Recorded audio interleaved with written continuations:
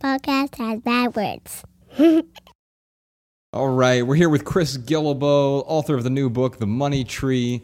Before we dive into our surprise questions, we've got some surprise questions for you today. Mm-hmm. Chris, we usually start this with an article, a little segment we call More About Less. So obviously we're talking about financial uncertainty today. And what a time to be talking about this, right? I've got this article here from CNBC, and the headline is, Coronavirus job losses could total 47 million. Mm-hmm. Unemployment rate may hit 32%, the Fed estimates. So I'm just I'll read some stats from this, just as really as a jump-off point, and we'll put a link to this in the show notes as well. The Corona economic freeze could cost 47 million jobs and send unemployment rates past 32%. According to the Fed, there are nearly 67 million Americans working in jobs that are at a high risk of layoffs, according to the analysis. So let's talk about this, Chris, because for the longest time, we were told, this message was propagated all throughout society of job security. You know, you graduate high school, and then eventually it was you graduate college, and now you're going to be set for life. And of course, we're learning that's not the case. Yeah, I mean, man, those numbers are just kind of mind-blowing. You know, 30% potential unemployment. Like, there's other countries in the world have experienced that, but you know, obviously the United States has not, at least in our lifetimes, if ever. Yeah, I mean, I was just kind of letting that sink, and you know, first thing is, like, my thoughts go out to everybody in that situation. It is a very scary time. It's a scary time, and a lot of people are you know, just not sure what to do, not sure what to think, not sure what to do, kind of flailing about, which I don't mean in a critical way. It's like that's what we tend to do. Like, we go to this like fight or flight mode when we're facing with these like tremendous obstacles and such. And I think you know, I'm curious what you know what your advice is to people in that situation. I think for me, I say, you know, first of all, like it's okay to accept reality. Like, let's not pretend that this is what's not happening. I think that's a defense mechanism sometimes, to like bury your head in the sand, and I have done it, you know, multiple times. But when you accept reality, it's like it is really scary at first, but then you kind of can get your head around it because your head's not in the sand, right? So it's like, this is the way it is. It is scary. We are all in it together. That's something that's you know, also unusual and interesting in the sense that all over the world people are having the same experience. And then it's like, okay, well, what is what's within our control? You know, because so much is not within our control, but constraints can be helpful. So there's so much that's not in our control. We can't, you know, there's a lot of things that we cannot fix. What is it that we can fix? And I think part of the answer, at least, and we can talk about this more, I don't mean to go on too much, but part of the answer is in thinking differently and looking for some different solutions, because, as you said, what has worked in the past, whether it has ever worked in the past or not, is arguable, but you know, whether it has or hasn't, it certainly is not working now in terms of those, you know, beliefs that have been passed down and the things that are propagated throughout society. So maybe it's a good thing, and you know, all things considered, that people now understand that. Like, I don't think there's much dispute about that now. Like, if you said there's not much job security, I don't think anybody would be like, there's a lot of job security out there. You just need to go into debt, you know, and get your degree, and then go out and get a good job because there's so many of them. Like, I don't think anybody's saying that. You know, Ryan, we've been getting a lot of questions about when do you think things are going to turn around? And the thing that I've been telling people is I don't think things are going to turn around. Turning around presupposes that we're going to go back to November of 2019. But that's not going to happen. We're currently faced with a new normal. There's this sort of temporary normal in the midst of the pandemic and in the midst of this crisis. And we're going to cope with that. We're going to get through that together. But on the other side of this, there's going to be a new normal. And I don't think it's going to look a lot like the old normal. You and I, we've been, even before this pandemic, walking past retail stores, even in Los Angeles, and you see a lot of them starting to go out of business. But now everyone is functionally out of business, even if it's temporary. But I think what we're going to find is a lot of these businesses, they're not going to open their doors back up. A lot of the small businesses in particular, they were not going to be able to afford to. And we're going to see a lot of constriction in certain industries. But that doesn't mean that we're going to have 1/3 unemployment in perpetuity, what it means is there's going to be a giant shift. You might have fewer gyms that are open or fewer restaurants that are open, but it's going to create new businesses and also new opportunities for different types of work. And so, Chris, I'm wondering what you think about the new landscape, this new normal. What is it? What do you see as jobs or side hustles or businesses that may be able to thrive once we get on the other side of this? Completely agree that we are not going back, to the way things used to be. I think the more people can point that out, the better. The more people are like, yes, it's going to be different. Somebody asked me actually the exact same question the other day, and this was a flight attendant, and he was like, when do you think travel is going to get back? And I'm like, dude, I just want to be honest with you. I don't think it's going to be for a long time, basically. And like, if anybody gives you an answer that says like, oh, next month or whatever the relatively short period of time is, because people could be listening to this later, but the point is, it's not going to be a short-term solution. If anybody says that, they're just trying to make you feel better. They're not actually giving you an honest answer, and honest answers are much better. So as to, what are the opportunities? So here's the big picture thing. Like, if we think of this as like a major disruption, this is a disruption in so many ways. We just talked about economic, but it's also social, cultural, health, obviously. Like that's the origin or the source of it. So there's this disruption, and it has all these negative adverse effects, which are quite obvious. Well, if you think about the opposite of disruption, like progress, whenever there's progress, we think of progress as being positive. But progress also has negative effects. Like whenever there's an advancement in technology or medicine or really anything, like there's an advancement in one thing, then somebody is usually harmed. Some industry is harmed because of the advancement of something else. And so like when the car industry, automobile industry, developed, and the horse and buggy industry, not a good thing to own stock in, right? So you always have to think about like, what are the winners and losers? If progress has negative consequences, then what are the positive consequences of disruption? And I think there's a lot there. I don't know what all the answers are. I think it's like a good topic to like brainstorm and just start thinking, okay, what are people looking for during this time?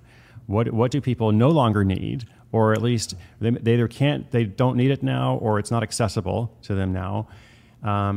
What do they actually need? What are they longing for? And I think one of the biggest answers, I'm sure there are more, but one of the answers is connection and community. And I'm sure you guys are seeing that. I think a lot of people who are sharing stuff online are seeing just all these like Zoom meetings popping up, like you wish you could buy stock and like sell the stock in the horse and buggy industry and buy stock in Zoom, because everybody's having online meetings. My parents, never used any kind of web conferencing thing before, and they're doing online yoga. They're meeting their friends for dinner virtually. So there has to be a lot of answers in that connection space. Just one quick example, I had talked to Side Hustle School. The podcast features like all these different kind of wacky, zany stories of people who found a way to make money without quitting their job. And I talked to a woman who was a belly dancer, like a belly dance instructor. And she was actually making some money doing this, right? It's not just a hobby. It was actually, income generating project. So now, no joke, she's doing online virtual belly dance classes, and people are signing up for them. And so there are opportunities, there are a lot of stuff. There's gotta be stuff out there. And so, I'm curious what you guys think about that as well. I know someone who's I totally agree with you. Thriving right now. I think that, yes. Yeah, I'm seeing like musicians who are doing live concerts. You buy a $5 or $10 ticket, you can donate $5 or $10 to them. But this whole situation is really helping people to find new ways to what we talked about in the minimal episode, which is add value to other people's lives. And I think that is where people who are struggling with finding a new job, they can maybe start there and ask like, how can I add value to a community? What can I do? Ultimately, when you do that, people are going to want to support you. They're going to reimburse you. But the other thing that comes to mind too, so we're talking about job loss, and that is going to create some money problems. And I know right now, my sister did this not too long ago. Like she called her landlord and she's like, hey, I'm having issues. Like, is there any way I can defer a couple payments? She did this with her car loan. She did this with her utility bills. And there was a lot of corporations willing to understand what was going on and were working out deals with her. Now, I think it's a Band-Aid on a larger problem. However, I do just want to throw that advice out there for anyone listening to this, is you could totally make those calls and get a little bit of help from these bills that you have to pay every month. I think you have to think of that as a temporary reprieve too, right? And Yeah. I think Chris's advice really holds true here, where we often don't have an expense problem in some of those areas, although quite often we do. I know I certainly used to have an expense problem, but once we get our expenses reined in, once we've developed a budget, we may end up with a revenue problem, especially in a time like this where there's such high unemployment. But there are people who are going to thrive in a situation like this. A friend of mine, her father runs a water filtration company. He said their business right now is better than it's ever been.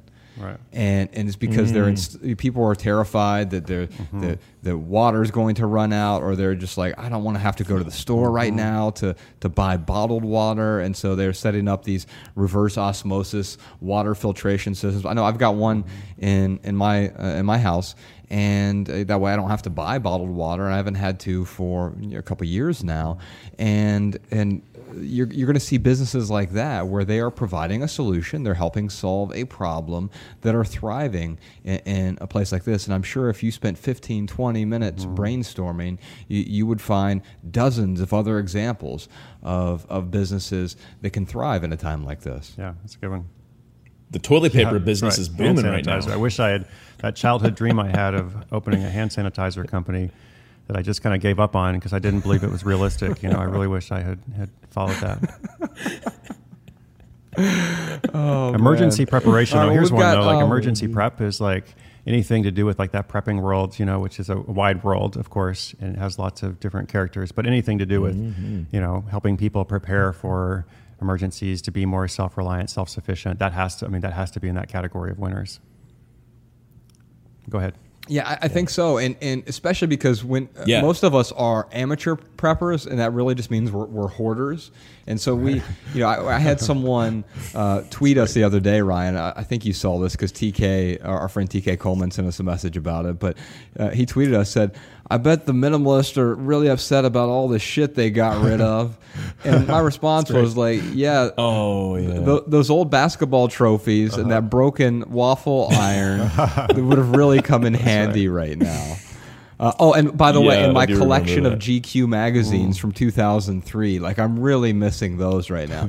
That's not being prepared. That is hoarding. That is holding on to things because we have an inability to let go. But Ryan and I have always been advocates for being prepared. And one of the best ways to be prepared is to get rid of the excess stuff, the things that don't matter, so we have more space and more time and more resources for what does matter, what is important. And also, I think the sort of mental preparedness is equally important here. You realize how little you need in a time like this, but you still need the right things. And so if you can help people get prepared in that way, so in a weird way, Ryan, you and I, as the minimalists, we are a different kind of prepper. We are mentally prepared for even something as drastic as a pandemic. I love that perspective, man, because it is true. Like, I have never been more grateful for living a simple life than I am right now. And it's almost like, 10 years ago, there was some kind of, magical force that put us into this to get us ready for this moment. And not having debt, not having a lot of things. And I'll tell you too, I was talking to a minimalist buddy of mine, and he was saying how at first he started kind of panicking a little bit because he did think, he's like, oh man, like I used to stock up on toilet paper more. I used to stock up on food more.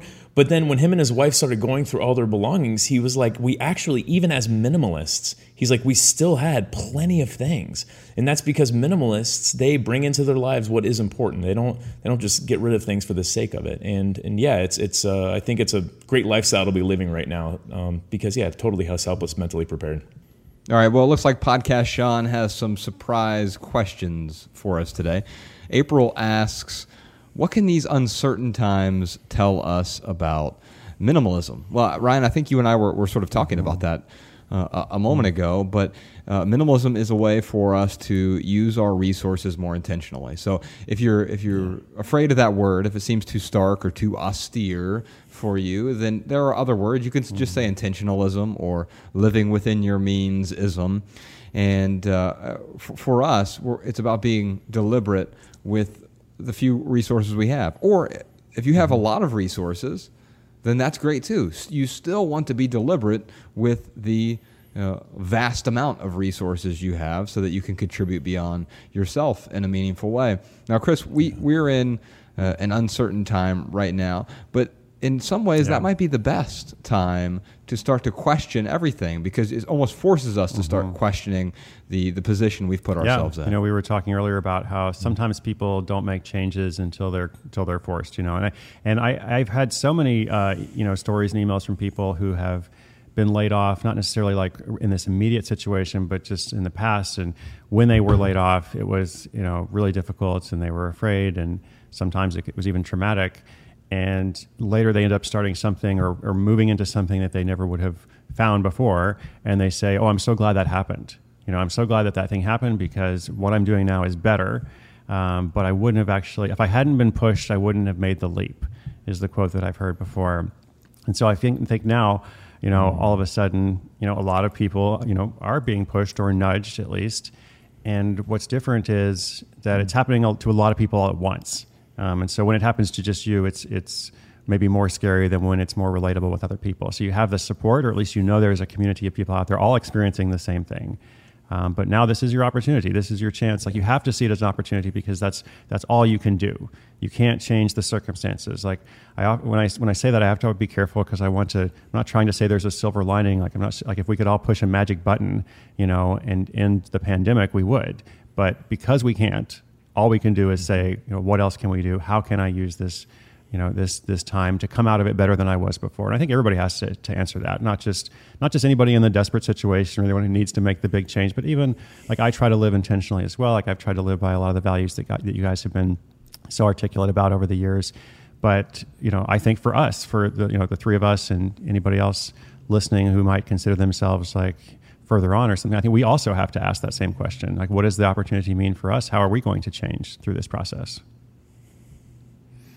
Yeah, I love how you accent the point that we're in this together. Like, everyone is going through the same thing, and so if there was ever a time to take some type of risk, like, now would be the time to do it, because people are they're all experiencing the same thing. So why not try something outside the box?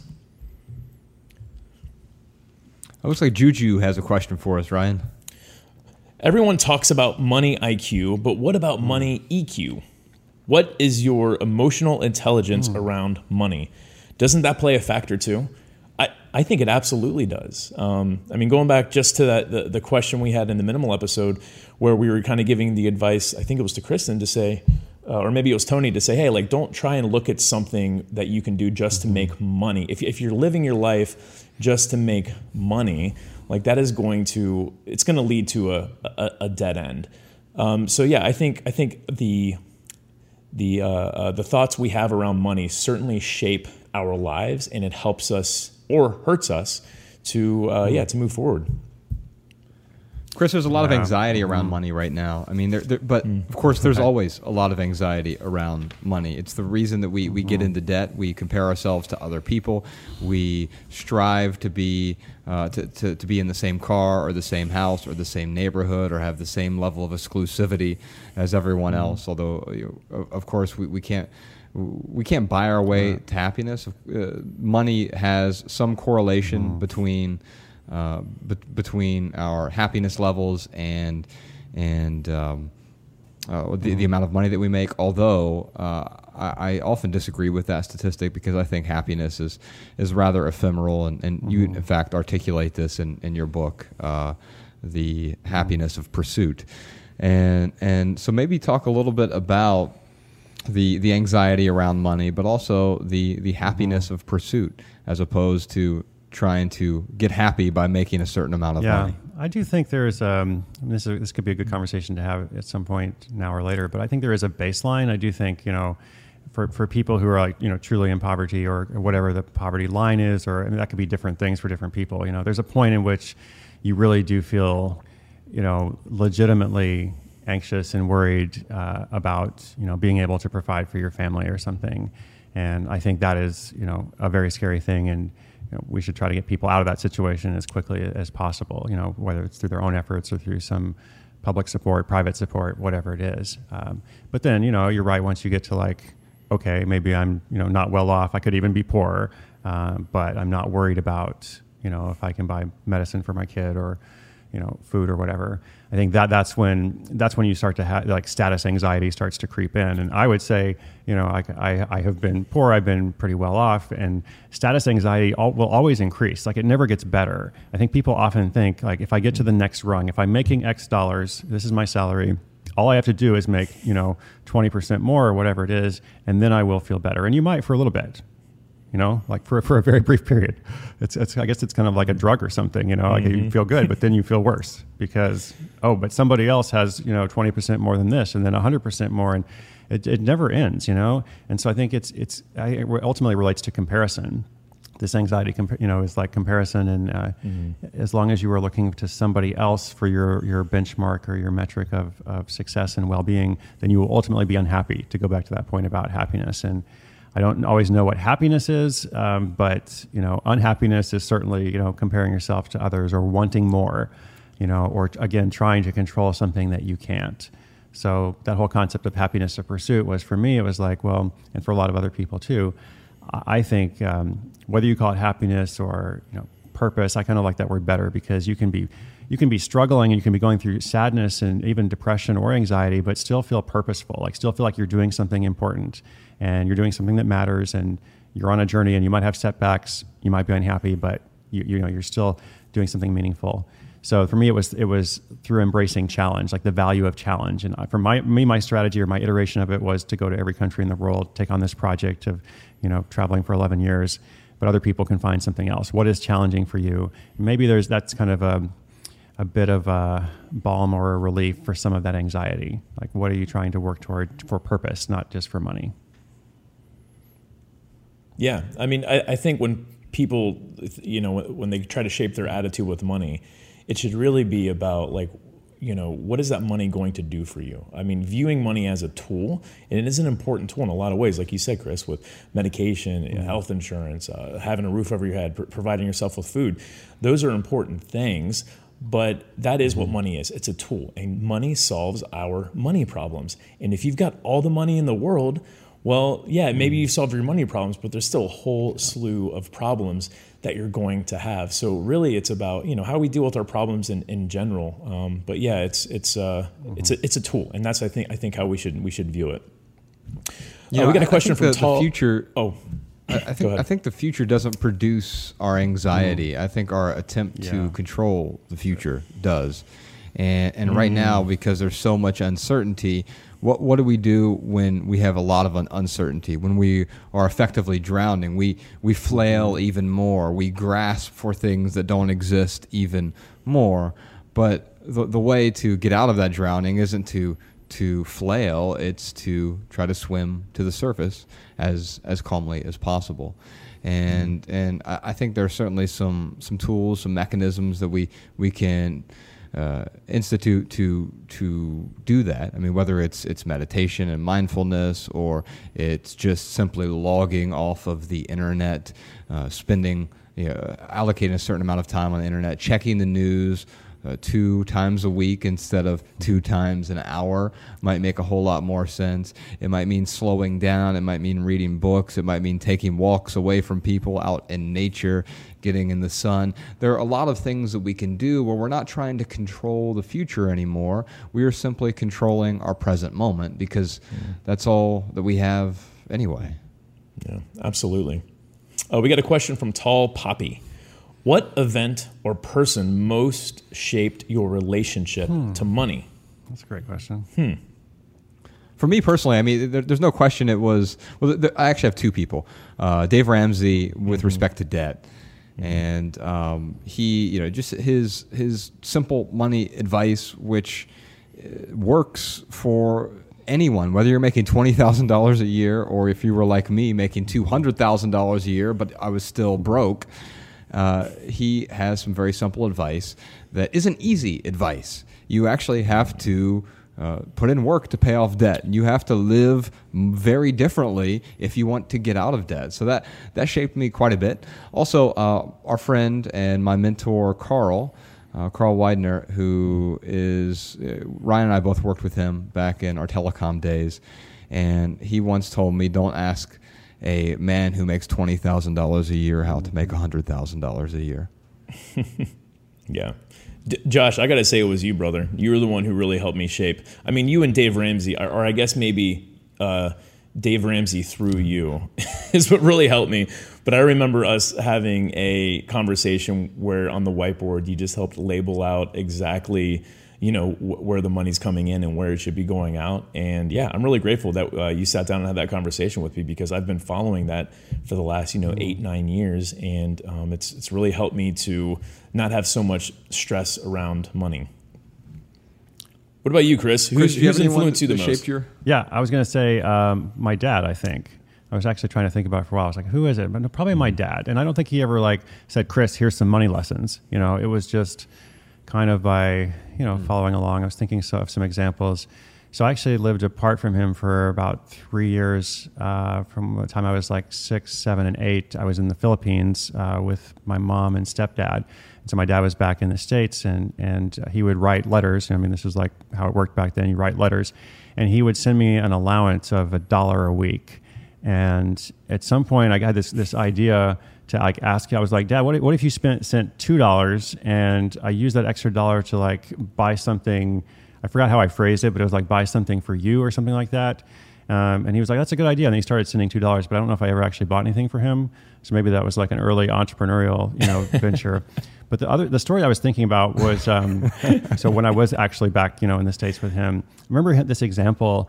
I think he just threw this out offhand, but it still remains with me. He was actually pretty poor for a while, and child support for me and all kinds of stuff. And, our big night out would be to go to Burger King. And he was telling me he had this car that kept breaking down, all the time. It was an old van that kept breaking down. And he said some of the guys at his work basically had told him, they're we ran the numbers and it would actually be more affordable for you to buy a Mercedes in the long term, because of the maintenance. They had this, they were engineers, they were into this whole thing, so it's better for you to buy a Mercedes than to have this old van that keeps breaking down. And he said, his response is that's great, but there's a problem, there's a small problem with that, which is I can't buy a Mercedes, right now.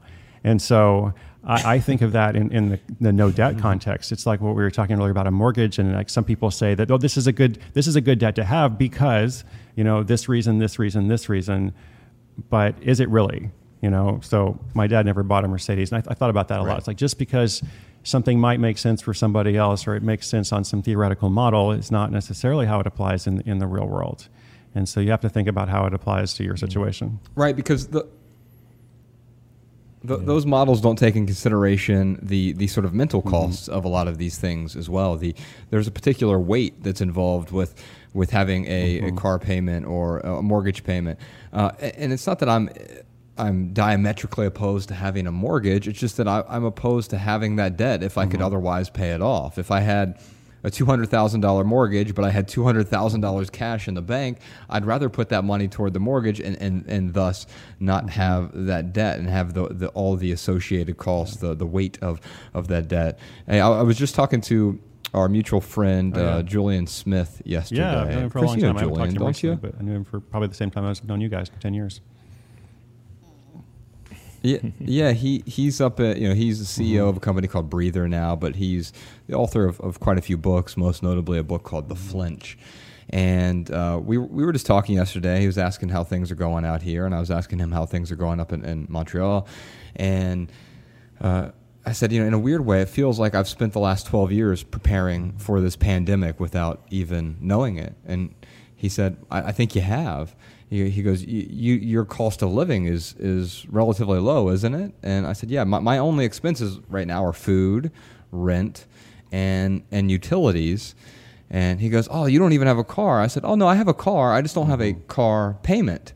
And it's funny that we often we mistake one for the other, right? It's like you should be able to have a car without having a car payment. If we have a car payment, we're doing it wrong.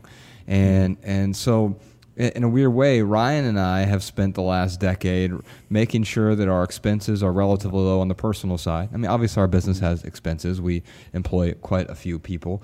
But on the personal side, trying to keep that as low as possible so that in a time like this where things have to tighten up or we may even have to dip into our emergency fund, because of a true emergency that's going on, it gives me a cushion to not feel anxious and wonder like, oh my gosh, am I going to be able to pay rent this month? Well, 10 years ago, that would have been a big worry of mine, and now it's less of a worry because I've spent the last decade sort of preparing for something like this.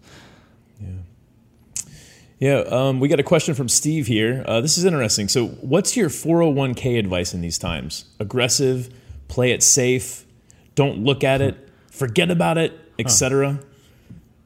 Well, let me just tell you this: you haven't lost money in your 401k unless you cash out of your 401k. Amen. Right now, it's a bunch of zeros and ones. Now is actually the worst time for you to cash out of a retirement account for several reasons. A 401k or like a SEP IRA or a traditional or Roth IRA, these are 59.5 accounts, which means if you are younger than 59.5 and you withdraw money from it, not only are you going to pay taxes on that money, you're also going to pay a penalty for early withdrawal. And so it's like an additional tax. It's almost like getting a luxury tax on this. And now is the absolute worst time. In fact, if you have a lot of extra cash sitting on the sidelines, now is a better time to put more money into your 401k or your 403b or your SEP IRA.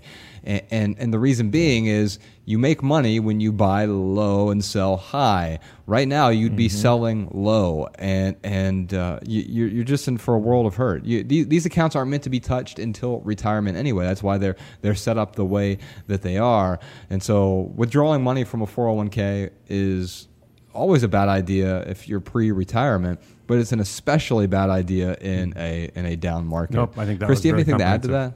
I'm good with that. Yeah, I think that I agree with you too, Josh. If you can afford it right now, yes, put some money in. I mean, the stock market is on sale right now. I mean, that's Warren Buffett's strategy, and he is a rich guy, so I would look to him for some advice. But let's say you can't afford it right now, and you do have a 401k. Like I do, he's the last or second to last question he asked here is don't look at it. And I would say, actually right now, if you can't afford to put anything into your 401k because of these trying times, don't look at it right now because it is just going to add another stress. Look at it when this thing, 6 months after this thing starts to come back around. Like we said, nothing's going to go back to completely normal. But I think that, yes, the market will come back, and it's probably something that we shouldn't focus on too much right now. Ryan, your Warren Buffett thing. Oh, go ahead. Hold on. Your Warren Buffett go for it. Comment made me think of one of his most popular quotes, which is I think it's something like "Be fearful when others are greedy, and greedy when others are fearful." And right now, and I think what he means by that, he's not being Gordon Gekko and greed is good sort of thing, but what he's trying to say is now is a time where there may even be an opportunity. So if you can contribute more to a retirement account right now, especially places like 401, if you're lucky enough to have a 401k, that means your employer likely matches a percentage of it, and that's a really good place to be in. That's basically free money. And so Ryan and I contribute at least 15% of our income to a SEP IRA every year. And if we get an opportunity, we even try to max it out. And so that is SEP IRA is it's basically our 401k. We're self-employed. So if you're looking for some retirement advice as well, Ryan and I have an entire essay on our website about retirement and how we allocate our funds. Specifically, it's just theminimalists.com/retirement. And we can put a link to that in the show notes as well. Yeah. Ryan, we got another question here. Yes, Saibin writes in, how do you work out which problem you can solve best for others? How do you start your hustle with hope in an environment of fear? Chris, I would love to see what you think about this because, again, I think you're the master of inspiring people on how to think a little bit differently and how to... Such a thoughtful question. Yeah. Can you read the first part of the question one more time? Yeah. How do you work out which problem you can solve best for others? And I think you said something about providing hope in a time of fear. How do you do it? I think the second part is, that hope is what people want in a time of fear. So I don't think that is that is difficult. If you can have some legitimate claim to hope, like, hey, whatever it is that you're anxious about, I actually have a real solution, then that is powerful. As for which problem to solve, I'm not sure that's any different than the question of, like, I've got a bunch of ideas. I've got a bunch of small business ideas or ideas for anything in life, really, and I can't decide which one to do now. Because whether it's this season or another season, we all deal with like this indecisiveness, overwhelm, procrastination, life deferral is kind of what I call it sometimes when you're like, I'm doing a lot of research. Like research is like a code word for deferral, right? Research is a code word for avoidance. Like I'm doing research. I'm going to go to grad school. That's a great way to avoid your life for 3 years, or however many years it is, right? Like I can't make a decision.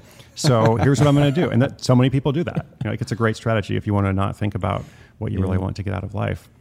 So if you've got all these ideas, I think, there are some different models we can talk about. Like I have an exercise called the decision-making matrix, which I'm happy to give for free, and it can be on the notes or whatever. But essentially, it's like you're ranking different criteria. What is the most feasible right now? Assuming my goal is to make money, if it's a side hustle, then what has the most profit potential?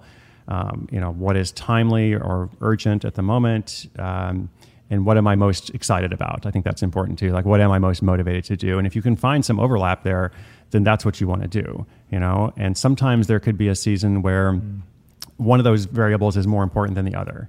And if it is a time where you are desperate for cash or whatever, then you're like, that this is the idea I'm going to pursue that has the most profit potential, even if I'm not as excited about it, because I value that thing, over whatever else. And if you're a little bit more secure, then it's like, I need to find something that I'm actually very, motivated to do.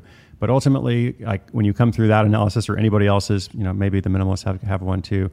I think you still come to a point of like, I have to make a decision, and people still get stuck. So I've learned whenever I try to teach this is like, okay, here's the model, but in the end, if you're still indecisive, you really just need to flip a coin or something, because remaining stuck is not going to help you at all. It's going to be better to make the wrong decision and find out a little bit later, oh, that wasn't the right one, I'll try something else, than to just kind of remain in that place of like quote unquote research. Yeah, no, I totally agree. I mean, that's what I tell people too. It's like if you have 5 really good ideas, then put them in a hat and pick one out. Because really, what I want to encourage Saibin to do here is be in an exploratory stage. The thing that you pick doesn't have to be the end-all, be-all, but you do have to start somewhere. And, we can talk about drudging through the drudgery and when it's appropriate to move on to something else. But ultimately, Saibin needs to look at his ideas right now as an exploratory stage, pick one to start working on and see how it makes him feel and where it goes. I think there are a couple things I'd like to point out. One is, Chris is right. All of the old problems probably still exist, right? And however, we're also in a place where there are new problems that exist now too. And so if you're looking at helping, if you want to do something that helps people solve problems, you've now been given a greater inventory of problems with which you can help. And so when you think about it that way, and it could be as simple as, well, people are having trouble getting food right now. Well, a food delivery service, there are plenty of them out there, so you could temporarily, especially if you're short on cash, go work for a place like a Postmates or an Uber Eats, understanding there are some potential health risks involved in any of that. And so just as a caveat there.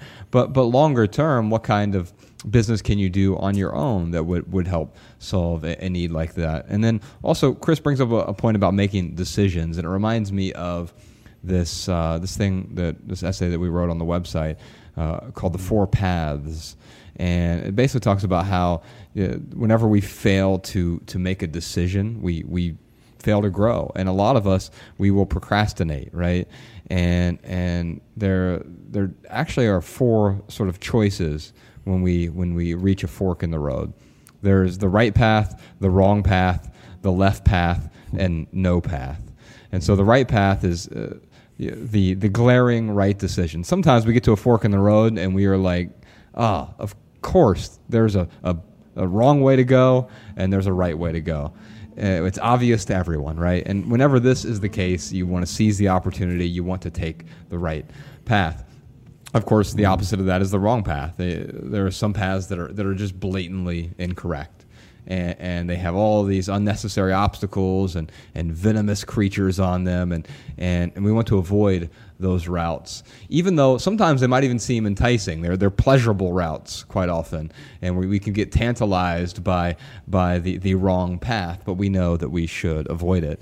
The third path is the left path. Sometimes there's a fork in the road, and there are two equally viable options, and that's when that paralysis really sets in that Chris is talking about. You're like, I don't know if I should take the right path or the left path, because they're both correct paths. The right path is right, but so is the left path. And so if you can't tell which is the most correct, it's important to simply just pick either path. Make a decision. Use all the available relevant information and keep moving forward down either path.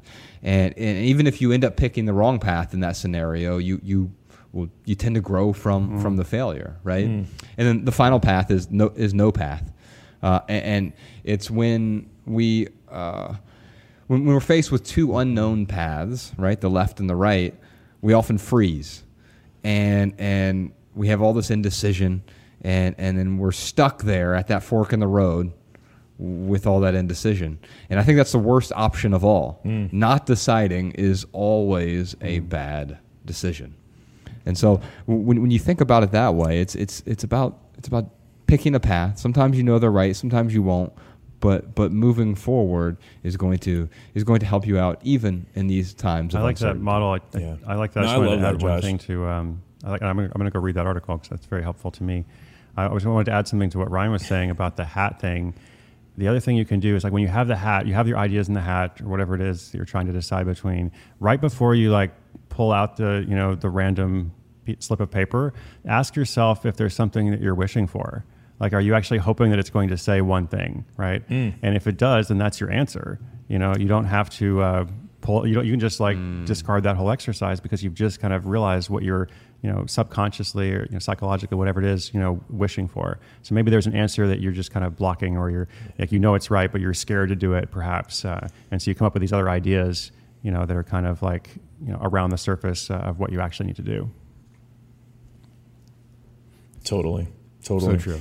Yeah, and I like what you were saying, Josh, about if you choose the wrong path, it's okay. And I think that's what makes people choose no path, is they're scared about being wrong and they're scared about failing. But that's what makes us who we are. I mean, no one has gone through life without failing a little bit. So, yeah, I hope we can help people alleviate that fear of failing. Luke's got a question. Is it possible to add value to others' lives through selling merchandise? What do you think, Josh? Should we start selling minimalist T-shirts? I was thinking keychains and lighters. What's funny about a question like this is it presupposes as though there's something wrong with material possessions. And Ryan and I are not against material possessions. We're against mindless consumption. In fact, we all need some stuff. And so, yes, it's especially possible to create material items, material goods that add immense value to people's lives. Are the things in our lives, we shouldn't love them, but we should get some sort of use out of them. They should serve a purpose or bring us joy. They should augment or enhance our experience of life. And Luke, if you can create something that does that actually helps people, then you are adding value to their lives. And I say bravo to you, because we've got too much junk out there anyway. So if you're just wanting to create junk, then no, I would advise against that. But what do we say? Good businesses make money. Great businesses make a difference, and you can do that with merchandise for sure. Oh, I mean, absolutely Chris, agree. What do you think? I was thinking earlier, we were talking about what are the opportunities in this time. So we say that there's opportunity in the time of uncertainty. What does that look like on a practical level? I mean, another industry is like home exercise equipment, right? I mean, everybody's exercising at home, and so I mean, there are people selling various tools and resources to help with that. Those can be virtual classes or whatever, but they can involve items or merchandise that comes to your home. I mean, that's needed and helpful and is making people's lives better. And if you're doing it through a commerce model, then you're profiting. So I think it's bravo to you, as Josh said. Yeah, this reminds me of an event Josh and I were at in this. he's probably 18 years old, 19 years old. He's just getting ready to graduate high school or had just graduated. And he's like, I'm an engineer and I love to make things. He's like, but I'm a minimalist and I feel really guilty about, wanting to make things to sell. And he was like, what would your advice be? And I'm like, dude, you can totally make merchandise and sell it. Like, think about if someone could make a biodegradable cell phone. Like, the question isn't, whether you should or shouldn't make stuff. It's, what are you making? And, also I was going to point out too, like, I love to snowboard. So like, I'm going to go buy a snowboard. Like Josh, he would not go buy a snowboard. So that isn't going to add value to his life. But I would totally feel good if I knew how to even, make snowboards. I would be happy to put those out into the world because I know how much joy I get out of it. And I'm sure other people will get joy out of it too. So yes, Luke, think about what the things that you get true joy out of, things that even help you create experiences in your life. And how can you transfer that to other people? Luke, maybe you can invent something that will keep me from touching my face 30 times. We all need that. It's huge. Just cut off your hands, Josh. Never realized how much I touched my face. That gloves with spikes on them, now. maybe? It's like, I just cut my hands off, see? Yeah, isn't it fascinating, Chris? Like, when something like this comes to the forefront, I know I must have been touching my face even more before, but now it just feels like, as soon as we bring attention to that thing, and I think that this is like a perfect metaphor for the discontent that we often experience in the career path. You were talking about this early on, but we often we're comfortable and we think we're happy with the career for a while, but then all of a sudden it becomes the source of our discontent. And as we shine the spotlight on it, man, the flaws become glaring, and you realize there is not real contentment here. The only reason I'm sticking around is from the fear of the discomfort of making some sort of change or doing when really something that discomfort else. is your friend. Comfort is the enemy of change, essentially. The discomfort is what's actually going to be your motivator to make the change. So welcome it in, let it shine the light on your situation, whatever you're doing. I love that. Podcast Sean, you can tweet that. That's awesome. Thanks, advice. Podcast Sean. All right, Amanda writes in, how do I break ties with a job to which I feel an emotional attachment? So how do I break ties with a job to which I feel an emotional attachment? I'm trying to think of a job I've had before where I've had like an emotional attachment. I know when I was working for my father, painting and hanging wallpaper, I had this grandiose plan of taking over the family business and making it better than what it was. And there was an emotional attachment to it, but there was a certain point where I had to put other things ahead of that emotional attachment. Of course, that's what led me to my corporate career. So I wouldn't say that was the best decision I ever made in my life. But it was hard to leave that job. Yeah, but I just sometimes, remember. Go ahead, Josh. Sometimes we can go from one bad situation to another because we make a rash decision, right? And maybe if I were to change around this question from Amanda a little bit, instead of saying emotional attachment, I would say identity. And sometimes our identity gets wrapped up in that title on our business card. In fact, Chris, you know this all too well. When someone introduces themselves to you, one of the first questions they ask you is, what do you do? And when you think about it, it's a really expansive question. It's like, well, I drink water. I like long walks on the beach. What we're really saying is, where do you work? What's your job title so I can compare you to me on the socioeconomic ladder? Of course, we would never posit the question that way because we would sound like a total jerk. And I don't think we mean anything malicious by it. We've been sort of acculturated to ask that question and then acculturated to identify what we do as a vocation as who we are as a person. And anytime we identify our vocation as who we are as a person, of course there's going to be some sort of emotional attachment. And that can be good if what you're doing is helping make your corner of the world better, if you're serving the greater good. That's a good kind of attachment. But when we're attached to something that is negative in our life, but we're attached to it so we can't let go, that tends to become a problem, doesn't it, Chris? So picking up on what you just said, I'm going to assume. I'm sorry. What was the questioner's name? Was it Amanda? Amanda. Yeah. So sorry, Amanda. Amanda, I'm going to assume that your emotional attachment is a positive one. because, as Josh just said, it can be negative. People have emotional attachments in relationships, that are negative, but it's hard to leave, for whatever reason. So let's assume it's positive.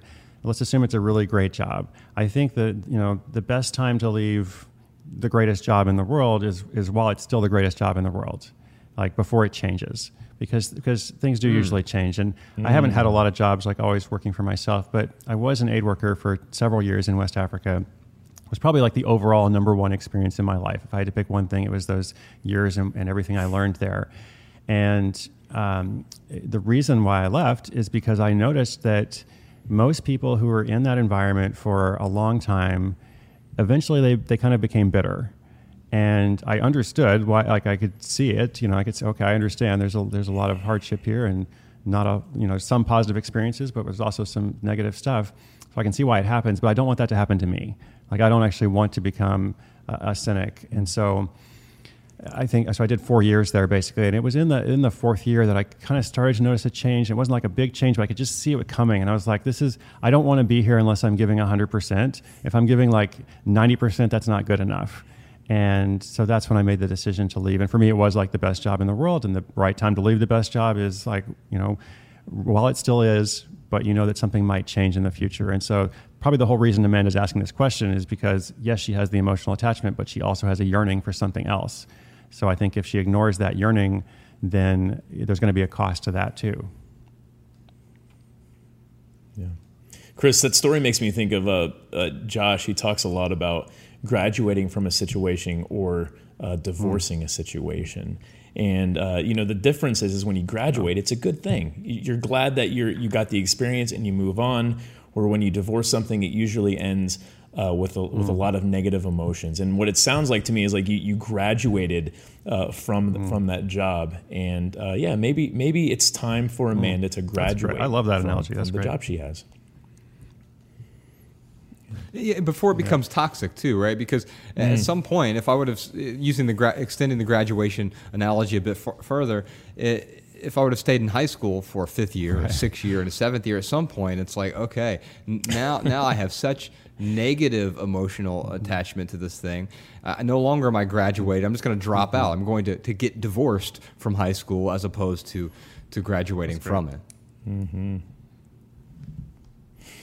Well, Chris, I want to encourage folks listening to this to do a few things. I want them to check out your podcast. It is called Side Hustle School, and I want them to check out your new book as well. It is called The Money Tree. Is there anywhere else where we should send folks to check out your work? No, that's wonderful.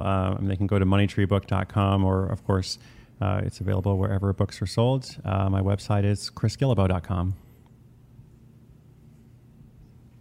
All right, we'll Chris, put a link you're to an amazing that in the show person, notes. man. Yeah, you're an I just amazing wanna human acknowledge you. being, and the work you do is important, man. And we really You guys appreciate are awesome. it. You're doing such important work too. Definitely want to acknowledge you for doing something important. I'm so thankful that our lives have kind of intersected all these years, and it's just really fun to see what you're doing too. So thank you. Yeah. Oh, before we wrap up, WDS, I assume it is postponed for Yes. a period of time, since everything is postponed for a period of time. So WDS is the World Domination Summit. It is Chris's, I think this is the 10th year. Well, I guess technically it'll be 10.5. We're gonna call it 10.5. Is Yes, that right? go ahead. I love it. Okay. So let's talk a little bit about WDS. And is this... this is the last year, yes. Is that correct? Well, it was going to be the last year, and it's still, like, when we are able to do the event, it will be the finale. But like so many other things in life, like your tour, my tour, et cetera, we have had to make that decision to postpone. The key word is postpone, not canceled. I did commit to everybody, we're going to see this through. Like, we're not going to replace it with a virtual event. Like, I like virtual events for lots of reasons, but I also really believe in the value of bringing people together in person, as I know you guys do as well. So we are moving WDS 2020 to June of 2021, basically. So the good news is for everybody who is sad about WDS ending and wanting it to go on for another year, now they get another year, effectively. That's great. Ryan and I that's were amazing. at the very first one, and I think we were at you the guys first need to come back for the 4, finale. maybe. Yeah. And I'm looking forward to getting back. Yeah, for sure. We definitely have to get back. It is it's amazing what you've done with it. I mean, I remember it started, that first year was what, 500 people, and now it's just many thousands, and it has transformed. And I connected with a lot of people those first few years that I'm still really good friends with. Very cool. A decade later. And so thank you for providing that platform and that opportunity to meet some really amazing people. They might not all be like-minded, but they all were open-minded. And I found a lot of people who I still connect with today. Yeah. Chris, I'm curious, what would your elevator pitch be for the World Domination Summit? Like, for me, if I had to describe it to someone, I would just say it is, a few days filled with inspiration. But how would you describe that to someone who's never heard of it? This has been a problem for 10 years. How to describe it, especially with the name, World Domination Summit, which was not strategic. It wasn't like I had this grand strategy of like, this is going to be the best name ever. It was more just kind of a, we're going to do this thing and we're going to do it one time, so we're going to call it the World Domination. And then of course, 10 years later, here we are. I just tend to describe it as a gathering of remarkable people. I like what you just said about, not all like-minded, but open-minded.